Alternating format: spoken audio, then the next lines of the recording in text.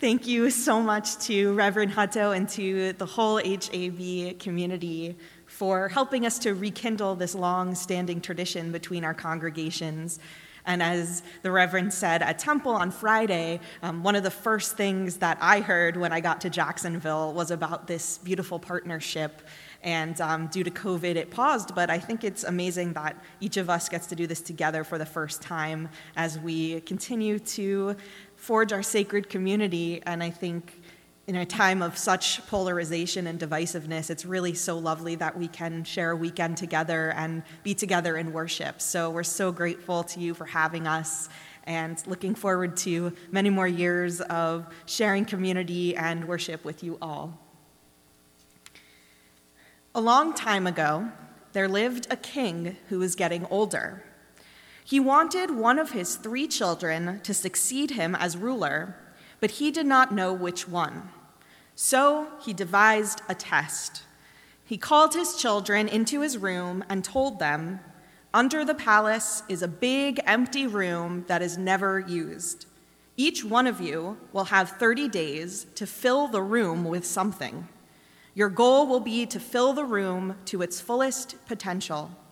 Whoever fills the room the most will become ruler when I pass away." The oldest was given the first chance to fill the big room, and she thought, "Why don't I fill the room with stones? After all, there are big stones and small stones, and if there are gaps between the big stones, I'll be able to put in the smaller ones." So she called her servants and she told them to fill the room with as many stones as possible.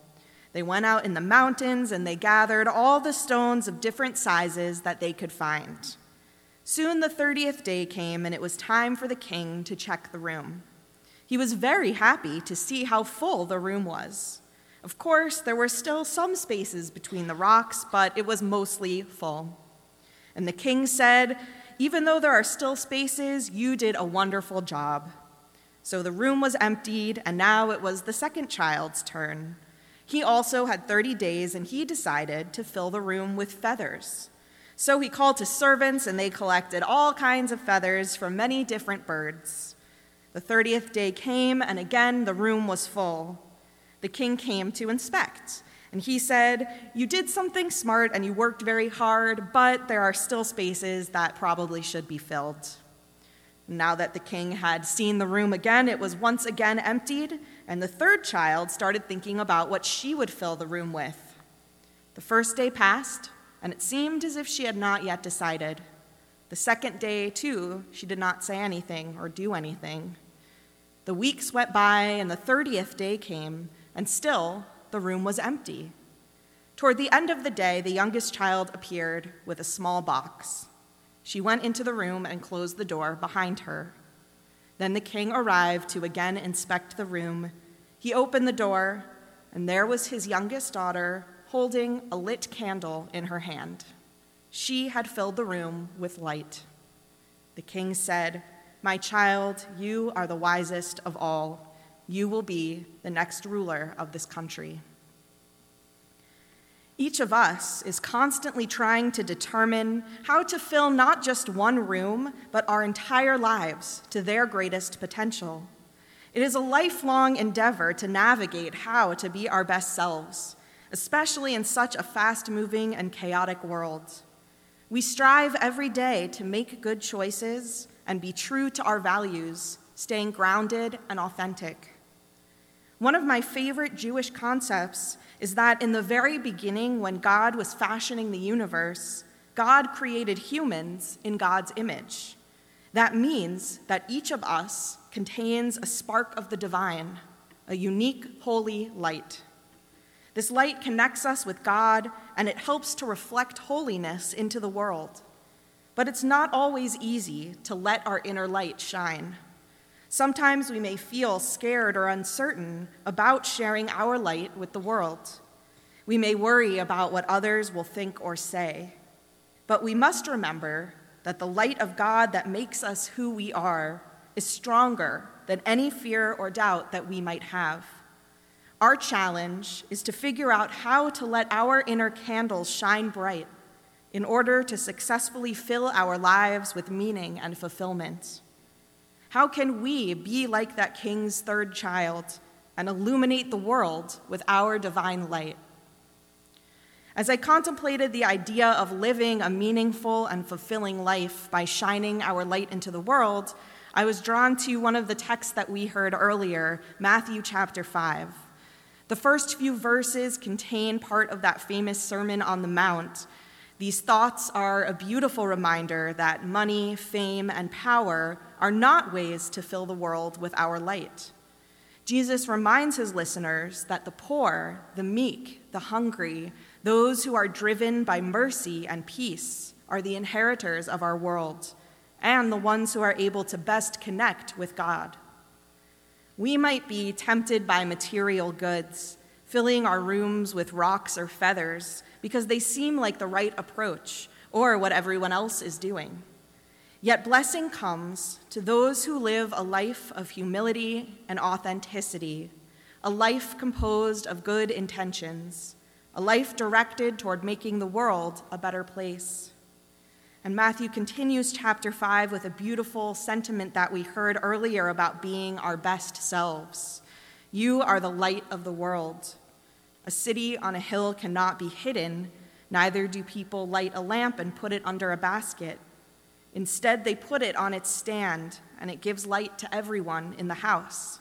In the same way, let your light shine before men, that they may see your good deeds and praise your God in heaven.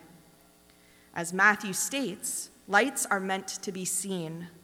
Hiding ourselves because of self-doubt or fear or shame conceals our authentic selves and limits the ways that we can interact with loved ones and with our communities.